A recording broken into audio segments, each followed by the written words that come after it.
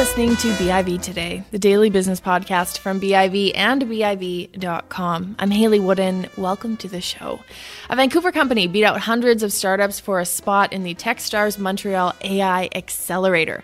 CanPage's founder Olivier Vincent joins me to talk about that experience as well as his latest venture, Splix. And then after that, BIV's weekly tech panel is on later to discuss Facebook's testimony in front of the House Committee on Financial Services, as well as other industry news. Next week, November 6th, we host BIV Talks post-election. It's part of our BIV Talks event series presented by the Downtown Vancouver Business Improvement Association. Our panel of experts will examine the implications of the federal election, including impact areas for business. They'll also take a look at what the results mean for British Columbia. Visit biv.com/events for more information. You can also join us November 13th as we celebrate BC's top leadership with our annual BC CEO Awards. 6 distinguished CEOs will be honored at an awards gala where each recipient will share lessons from their time in leadership. For more information on that, visit biv.com/BC-CEO-awards.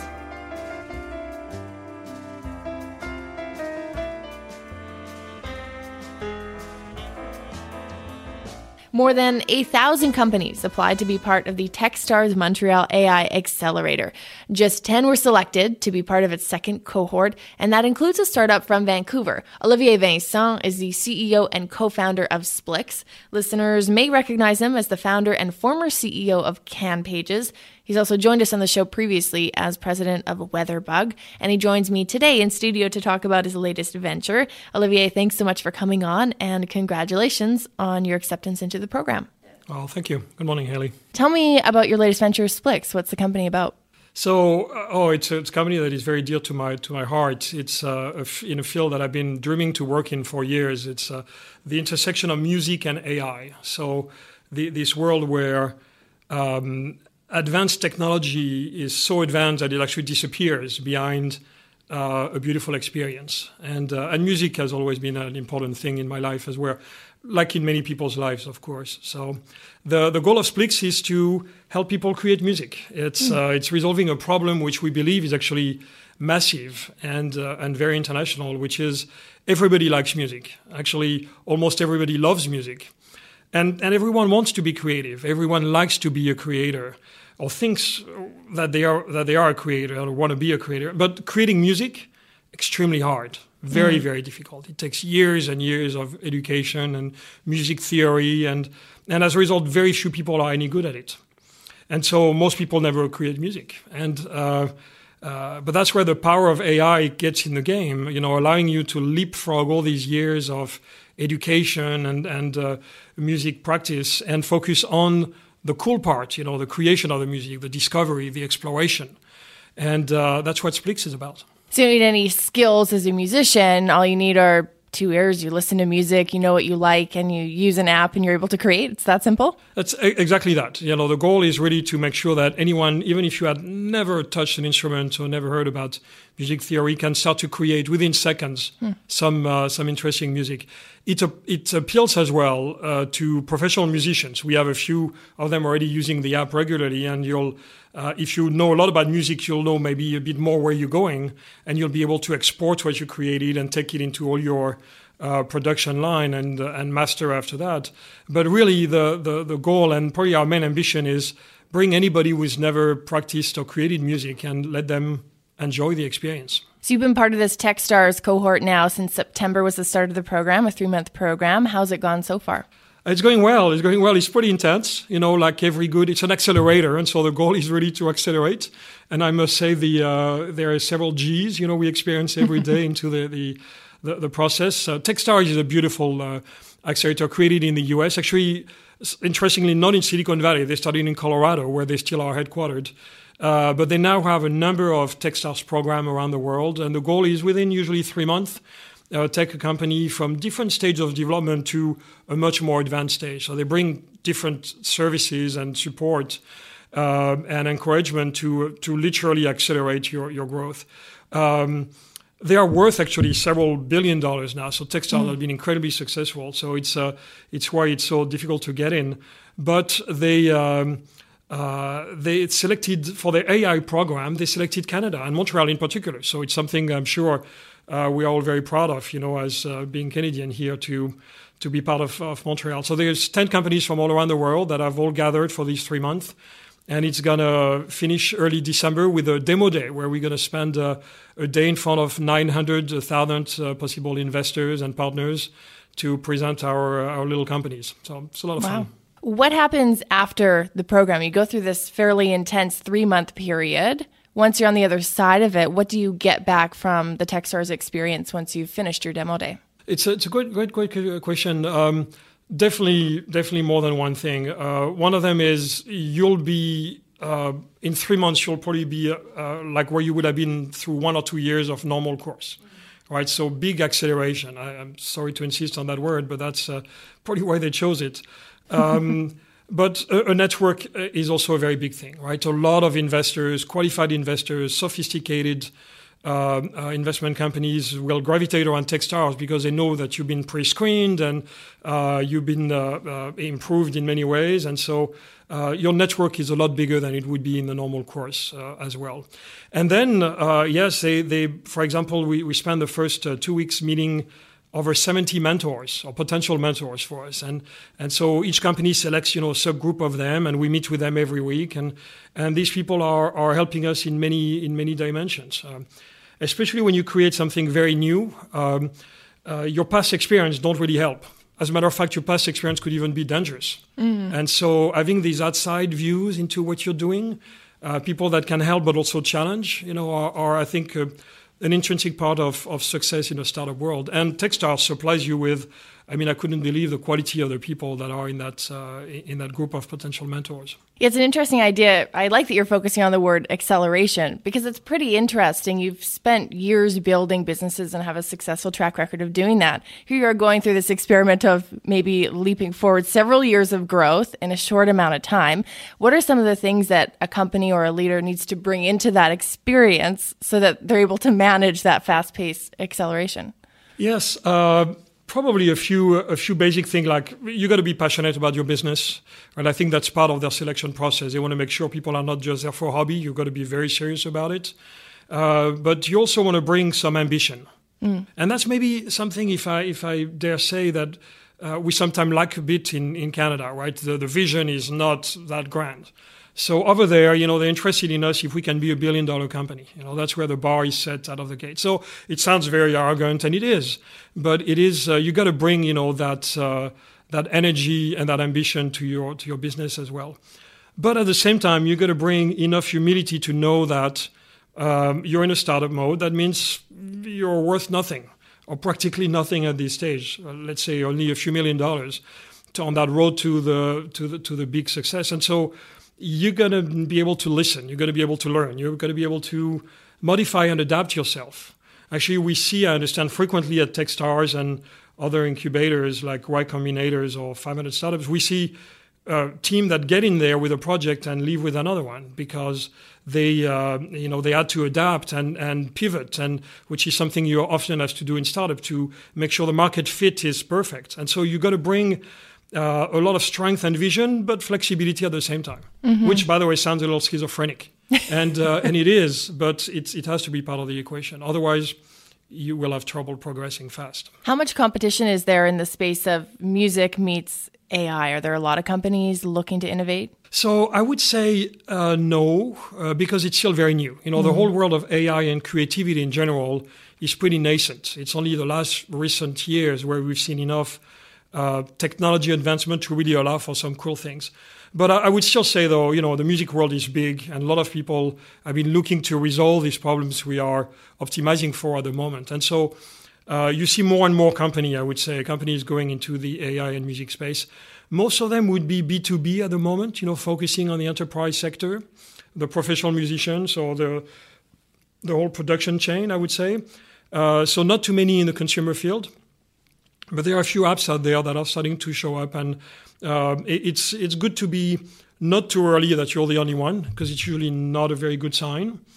Google was by far not the first search engine, and Facebook was not by far the first social network. So it's good to be not the very first, but not too late either. And I would think AI and music is at this juncture now where we're going to see more players. Do you think a few decades from now, the music landscape will look drastically different? How we listen to music, how we create music, what we even think of as music? It's very, very difficult to predict. I would think yes, because I do think technology here is very disruptive and will create new things, but it can be difficult to predict, right? Try to go back to 1960 and describe Uber, right? Good luck. There's so many PCs that were not there. So describing it would be hard. Imagining it would be even a lot harder. So imagining the world forward. But we already see a number of shifts in music. The most recent shifts are more around the distribution and the arrival of Spotify and Apple Music, and the way you distribute music and produce music and monetize music has entirely been changed. I mean, the business model has been grabbed by the feet and shaken up and down very hard. And I think as a consumer, I find that fantastic. I consume more music than I ever have. And it's costing me a lot less than it ever has. Mm-hmm. In terms of creating music, there is a lot that is still to be discovered here. I think if we look in 10 years, we sometimes get the question, are music creators going to disappear and be replaced by machines? I don't think so. Actually, that's at Splix, we're focusing a lot on making sure the human stays part of the equation. Right? There are a few other apps where you press a button and music comes out, and goodness, it's actually pretty good, every so often. But the experience is, you just pressed a button. We think the creative process, which is what is so beautiful as a human, is something that we want to empower with Splix as opposed to replace, right? Mm-hmm. It's creativity is inherently extremely human, and even though at the heart, at the core, I'm pretty convinced that every step of what we think is magical is some chemical process or could be replaced by an algorithm. Or we could create an algorithm that imitates what's happening there. And that's a lot of what we do at Splix is that, right? Is bring in all the music theory, all the things that are becoming in your brain at the time you create. But the creation process itself, the navigation, the exploration is actually something very, very pleasant. And we want Splix to be about that. We want to make sure that you not only enjoy the destination, the music you've created, but also enjoy the journey. I digress a little bit, but we get more and more of our initial test users say that the experience is very meditative. It puts you in the flow. And I know it surprised me, but it did not surprise my two co-founders. James Maxwell and Nicholas Gonzalez-Thomas are both music creators. James is actually a professional composer, still composes on a regular basis. And both of them experience that flow of creating, which is, yes, in many ways, it's very meditative. It's at least relaxing. It's at best very meditative. And so you experience that in, playing with these music creation tools like Splix. That's interesting. Companies like YouTube have reduced that barrier to entry to showcasing what you create with the world. You're potentially reducing barriers to entry for people who have no musical ability, but they can now create music. And not everyone's going to want to maybe try and make a career out of that, but some people might. What happens? Do you foresee potentially more competition for people being able to create music without years and years of lessons? They can share it anywhere. What does that landscape look like for talent? Yes, it's very interesting because there's many vectors in many directions here. And as we look at the early use cases of at least our own product right now, it's very wide. And it's a good news because that means there is 1 billion people on the planet that could want to use it tomorrow. Makes it difficult to go to market, by the way, because you've got to pick your battle. But if we are to look at a few use cases, right, there is a big use case in social media. Maybe for younger generations, the whole TikTok generation spends a lot of time creating these little videos, and they put a sticker, and they select their font and the color scheme. And I mean, if they could put their music in there, meaning their music, the music they created, right? You add an entire new dimension to your ability to communicate with your friends about who you are. So there is a big consumer play in there. And the social media is not just a TikTok, which is maybe 10 to 18 years old. I've got a number of friends that are, from age 20 to age 60 that are active in social media, and they like to display their creativity. And so adding music to it, which has always been impossible for 99.999% of the people, adding music to that equation, we think is very valuable. But then as you go upstream, you find a lot of musicians, all these maybe amateur musicians, but there is hundreds of millions of what we call prosumers. The prosumers, they're consumers, but they still produce music. They produce videos, and they always have need for music there. And so you can help these people as well.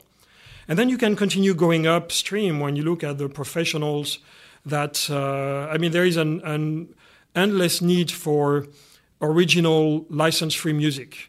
Whether it's for advertising or media like your company, or gaming, or there is a need for music everywhere, and so these platforms that help generate qualitative music, I think we're going to see more and more of them, and it goes in all these different directions, from the 10-year-old that wants music for their own, all the way to the pro companies that needs to produce them on a regular basis. So you're still finishing up this Techstars program. Beyond that, what are some of your short to medium term goals with Splix? Well, we want to continue accelerating. So a lot of it is going to market now. So we're doing good on funding, but it's if we want to accelerate, we need a bit more money. So there's definitely going to be fundraising, which is a life of pretty much every startup at one point or another, if not all the time. But in our case, we're going to enter right after that into some fundraising phase.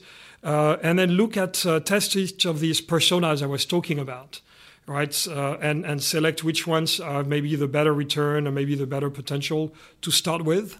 So we're going to need to select all of these, and that's a process that is still going to be a few months long. So Techstars is not the end of it. It's you gain a lot of momentum. You want to keep that momentum. Olivier, a pleasure having you on the show. Thanks for coming on. Thank you, Ellie. That's Olivier Vincent, CEO and co-founder of Splix.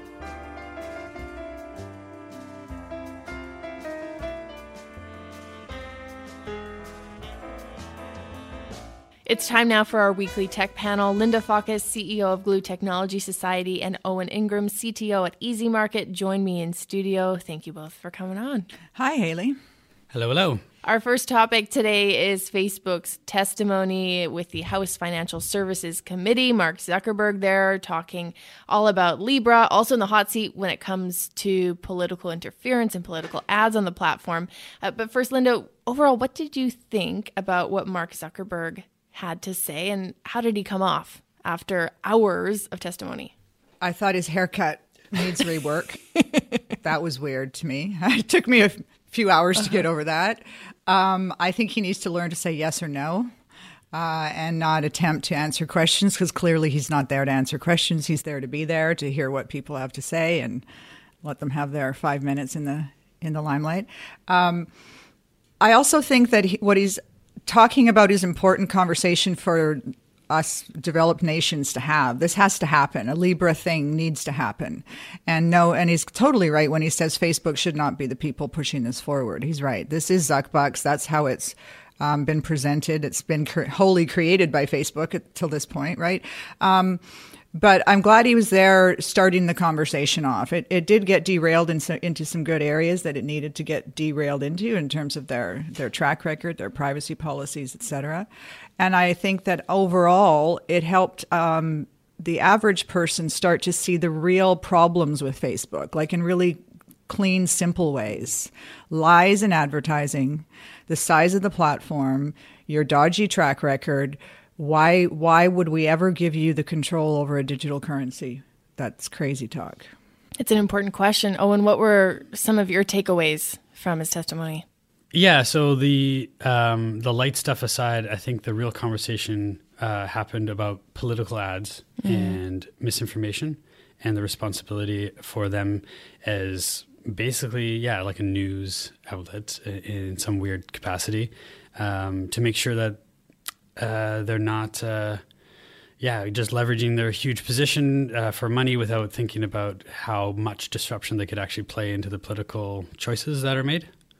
Yeah, and it is a difficult place they're in. They're not a publisher. This is a platform. So anything is free game, clearly. And Facebook needs to be seen to be unbiased, which is why we see them making some of the decisions perhaps they're making. And we want them to be that. But we seem to be the recipients of this horrible end of human behavior stick, right? Humans are horrible people when they're given the opportunity to do terrible things, and Facebook just amplifies all of that. They're not doing a good job at protecting the users of the platform from that terrible content that is being created. And I would like to see them doing more along those lines. And I think it was a really good job that was brought up quite clearly a number of times in this hearing. And I don't think they'll necessarily move to doing anything differently about it, but we need to be having the conversation. Yeah, and I think at one point they brought up that he's, testifying for the digital age in a larger sense. And it really comes down to we don't have an ethical framework in place. We don't have ethics matured for technology. And for example, I was forced to take an ethics course in my comp sci degree, and forced. Yeah, it's actually it was required. Sorry, required to graduate or whatever. But it was a joke. It was a total joke. Like it was their first attempt at like trying to have people working in these new digital products to think about how it affects society and what their role is and all that. But it actually just ended up everyone being completely even more apathetic towards ethical frameworks because it was just so poorly done, and partly because there's no mature like rules and regulations around if you're a social media platform, you're not allowed to display misinformation for political ads. That should be a rule, but we don't have these rules set in place yet, and so we're trying to catch up now. And unfortunately, these politicians, they're not smart at developing ethical frameworks. They're smart at like navigating their political careers. So we actually need some social scientists and people to really think about this and come up with legislature to be able to protect and guide these types of discussions. Exactly. So now we're over to the regulation piece, right? We can't allow Facebook to regulate themselves. They've clearly shown they can't do it, no matter how much they want to say they can. Google is off doing their own thing. So we do need, perhaps under regulation, we would have the opportunity to have these ethics boards, commissioners, legislation, whatever, be part of the overall framework for the digital age. Yeah. Absolutely. There's so many things we could do. We're starting to do that in medical data. But, it's just actually these rules about how you report, how you have public documents for, certain issues that have come up and the resolutions on them, what they're not allowed to do. This is actually, in some ways, and this is the point of it, the ethical framework shouldn't inhibit the tech companies from going forward and producing great productive things for society. We actually want to encourage that. So this is actually unfortunate how this political sphere has been involved in the ethics of Facebook because they don't understand it. They don't want to come to an ethical framework. They're just trying to get their 5 minutes of fame. And I hope people get to understand we need to quickly build an ethical framework so that we don't just stifle innovation with all of this negativity towards these tech entrepreneurs. Yeah, and it's an ethical framework for the digital age. Yeah. Yeah. Mm-hmm. On the topic of Libra, before we move on, is there any chance that we actually see this finally get approval in some way or some form from U.S. regulators at this stage? I know it's been put on pause and they're going to examine it. That's kind of what we know now. But any thoughts on whether this actually gets to move forward at some point? Yeah, when Zuckerberg was talking about how he knows that he's the last person they want to proceed with this, but there is a real threat, and obviously this was scripted, but there's this threat that China and other organizations would continue on development. So if they just shut it down, then it's actually not going to go away. And in some ways, it's like the lesser of two evils. You'd rather have Zuckerberg do it than, for example, like an organized criminal organization be the forefront of that development. And I actually got me thinking about that. I would rather have it be someone in America producing this rather than being a government agency doing this type of work. But I don't know that it needs to be quite that binary, and it's not as Zuckerberg or China. It's not just one or the other. We need to have a global conversation about how this is going to fit into all countries around the planet. And the EU has made a pretty firm stand, at least Germany and France have. It's not coming to Germany or France anytime soon. So the chance of Libra happening, I think it will happen. I don't know in what form yet, of course, but it's not going to happen in the States. It's not going to happen in Germany and France anytime soon. So will we see it roll out into smaller countries in the continent of Africa, perhaps? Maybe, but the concept of Libra needs to take place somewhere. And maybe there's multiple Libras, right? But this easing, this banking the unbanked, this making financial transactions around the world easy, making payments more affordable needs to happen. Digitizing the entire banking system needs to happen. It just shouldn't happen with a private company that controls 2.2 billion people with one guy at the helm of it.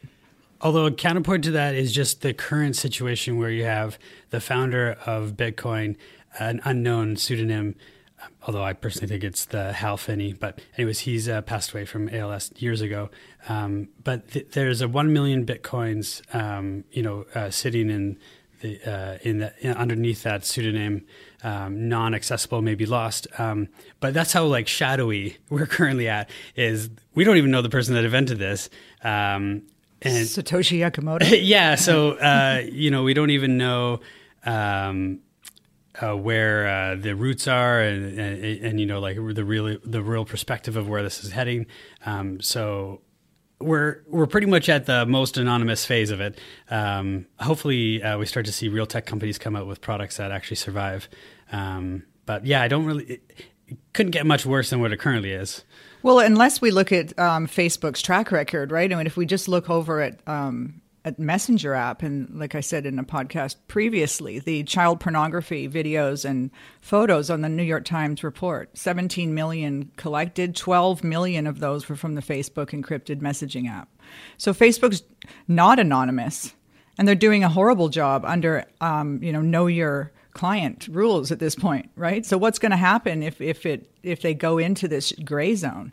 I think the ethics are exactly the question, and we shouldn't be having this conversation with one company. This needs to be a consortium. Is Libra the consortium to pull that off?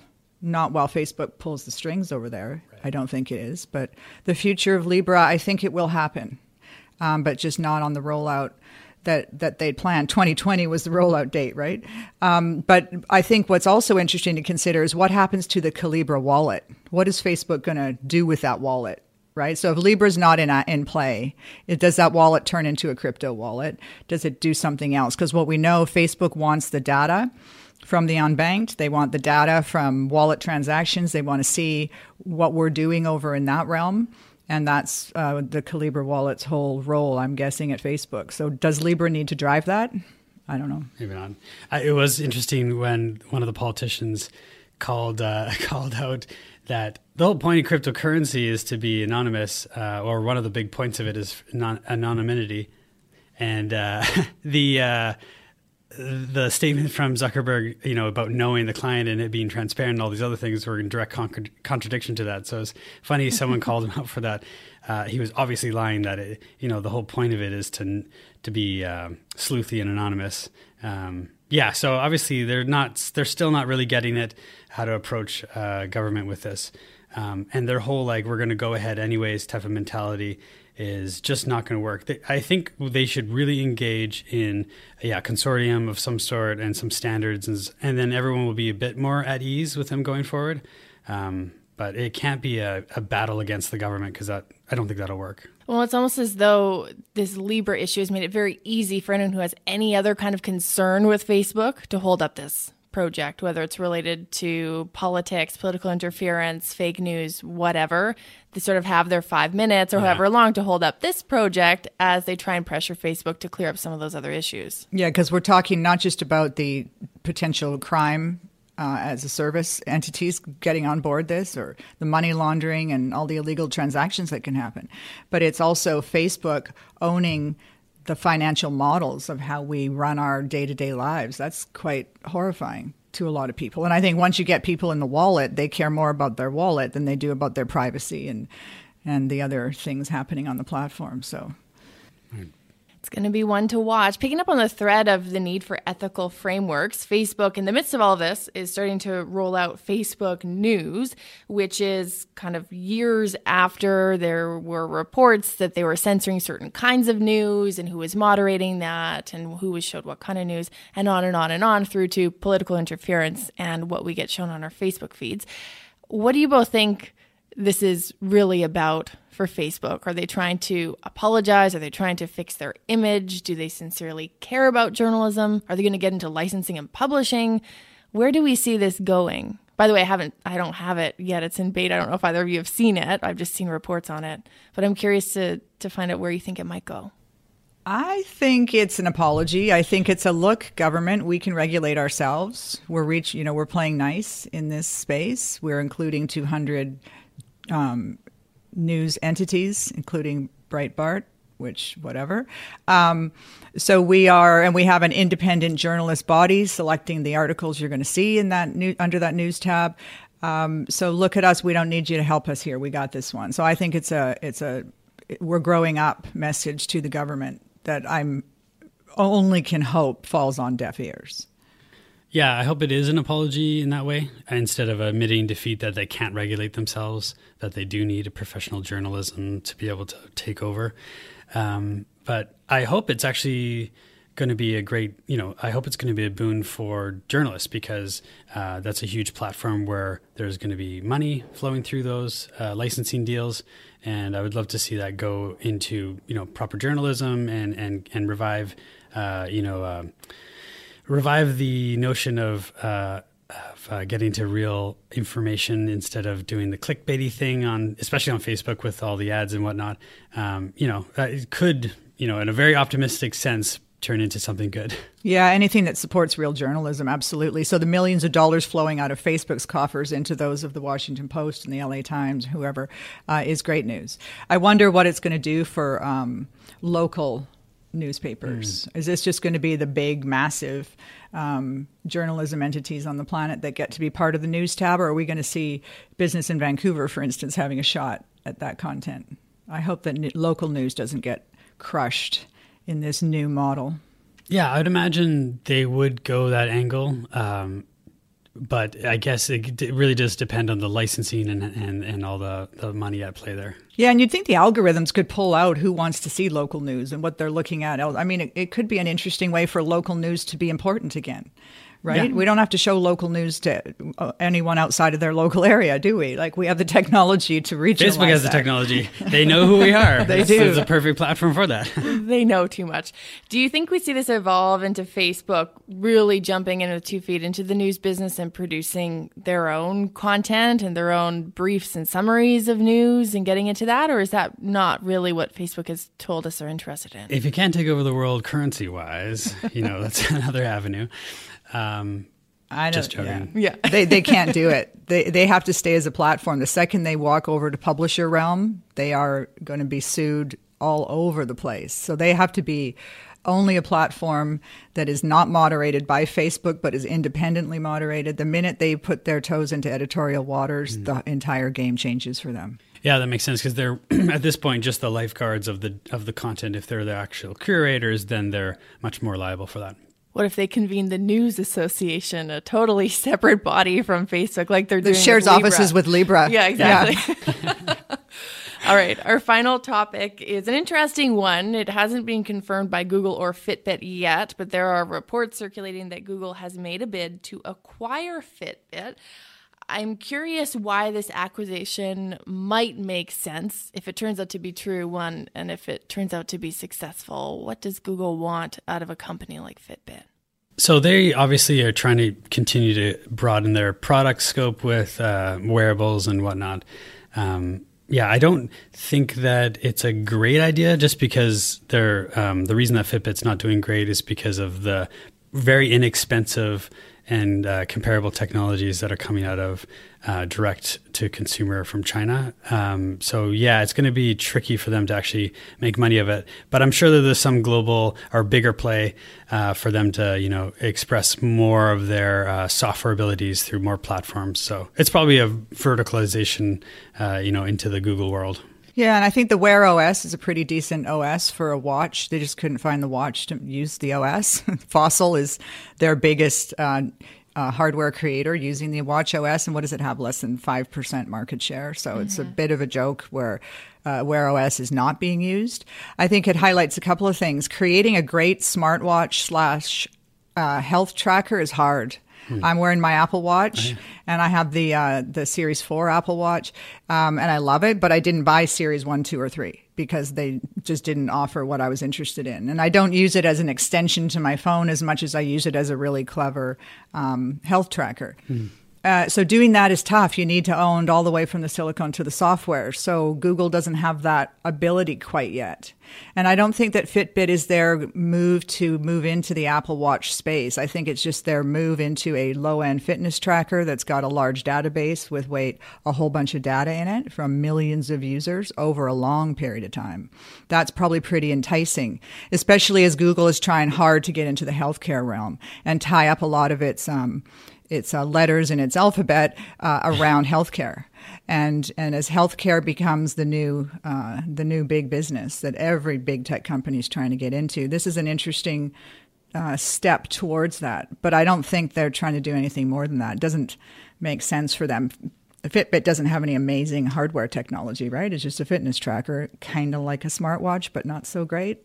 Yeah, I'm excited for these companies that are developing their own silicone, or at least the plans for them, using the ARM chips, so they they can actually get going with some more interesting tech on your watch than just buzzing you even more with notifications. So hopefully we'll see something that's compelling enough for people that are like me, don't really like things on their wrists. If there's something really neat, maybe it tracks my blood sugar or something like that. I know Google's been working on those contact lenses forever.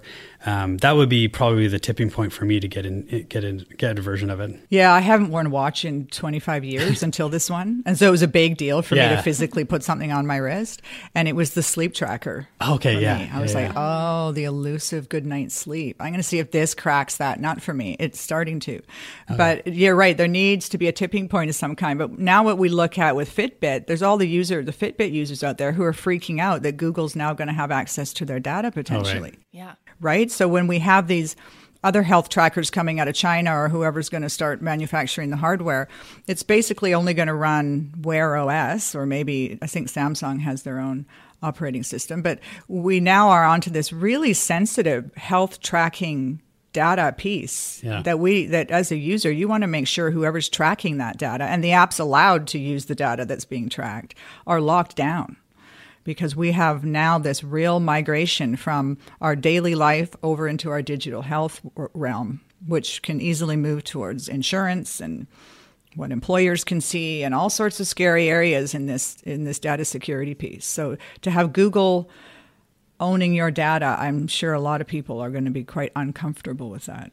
Yeah, especially that comes into play with the differences of Canada versus the U.S. on our medical system, because we do have, our own medical system here where we pay for it, and so because of that, we definitely should be allowed to have full control over what kind of health data we have getting recorded by Google, and make sure that that's available to our physicians. But in America, I guess, it's a different story because it's private. But yeah, you're right. It's actually pretty sensitive data, especially if they do get deeper into the tech with, knowing that you're a diabetic or other things. Maybe if you have a very low heart rate or at certain ages, and they can indicate, could indicate other health problems. That's very important data that we need to have an ethical framework around as well. Yeah. And the fact that Canada still doesn't have, any sort of centralization of their medical records is insane, because we all pay for that. Every time you go to a doctor, you redo all those tests. So, I'd love to see a system at play that maybe we can cooperate with Google, but there needs to be some rules and regulations on what they're allowed to collect, what they're not allowed to give to third parties or even analyze themselves.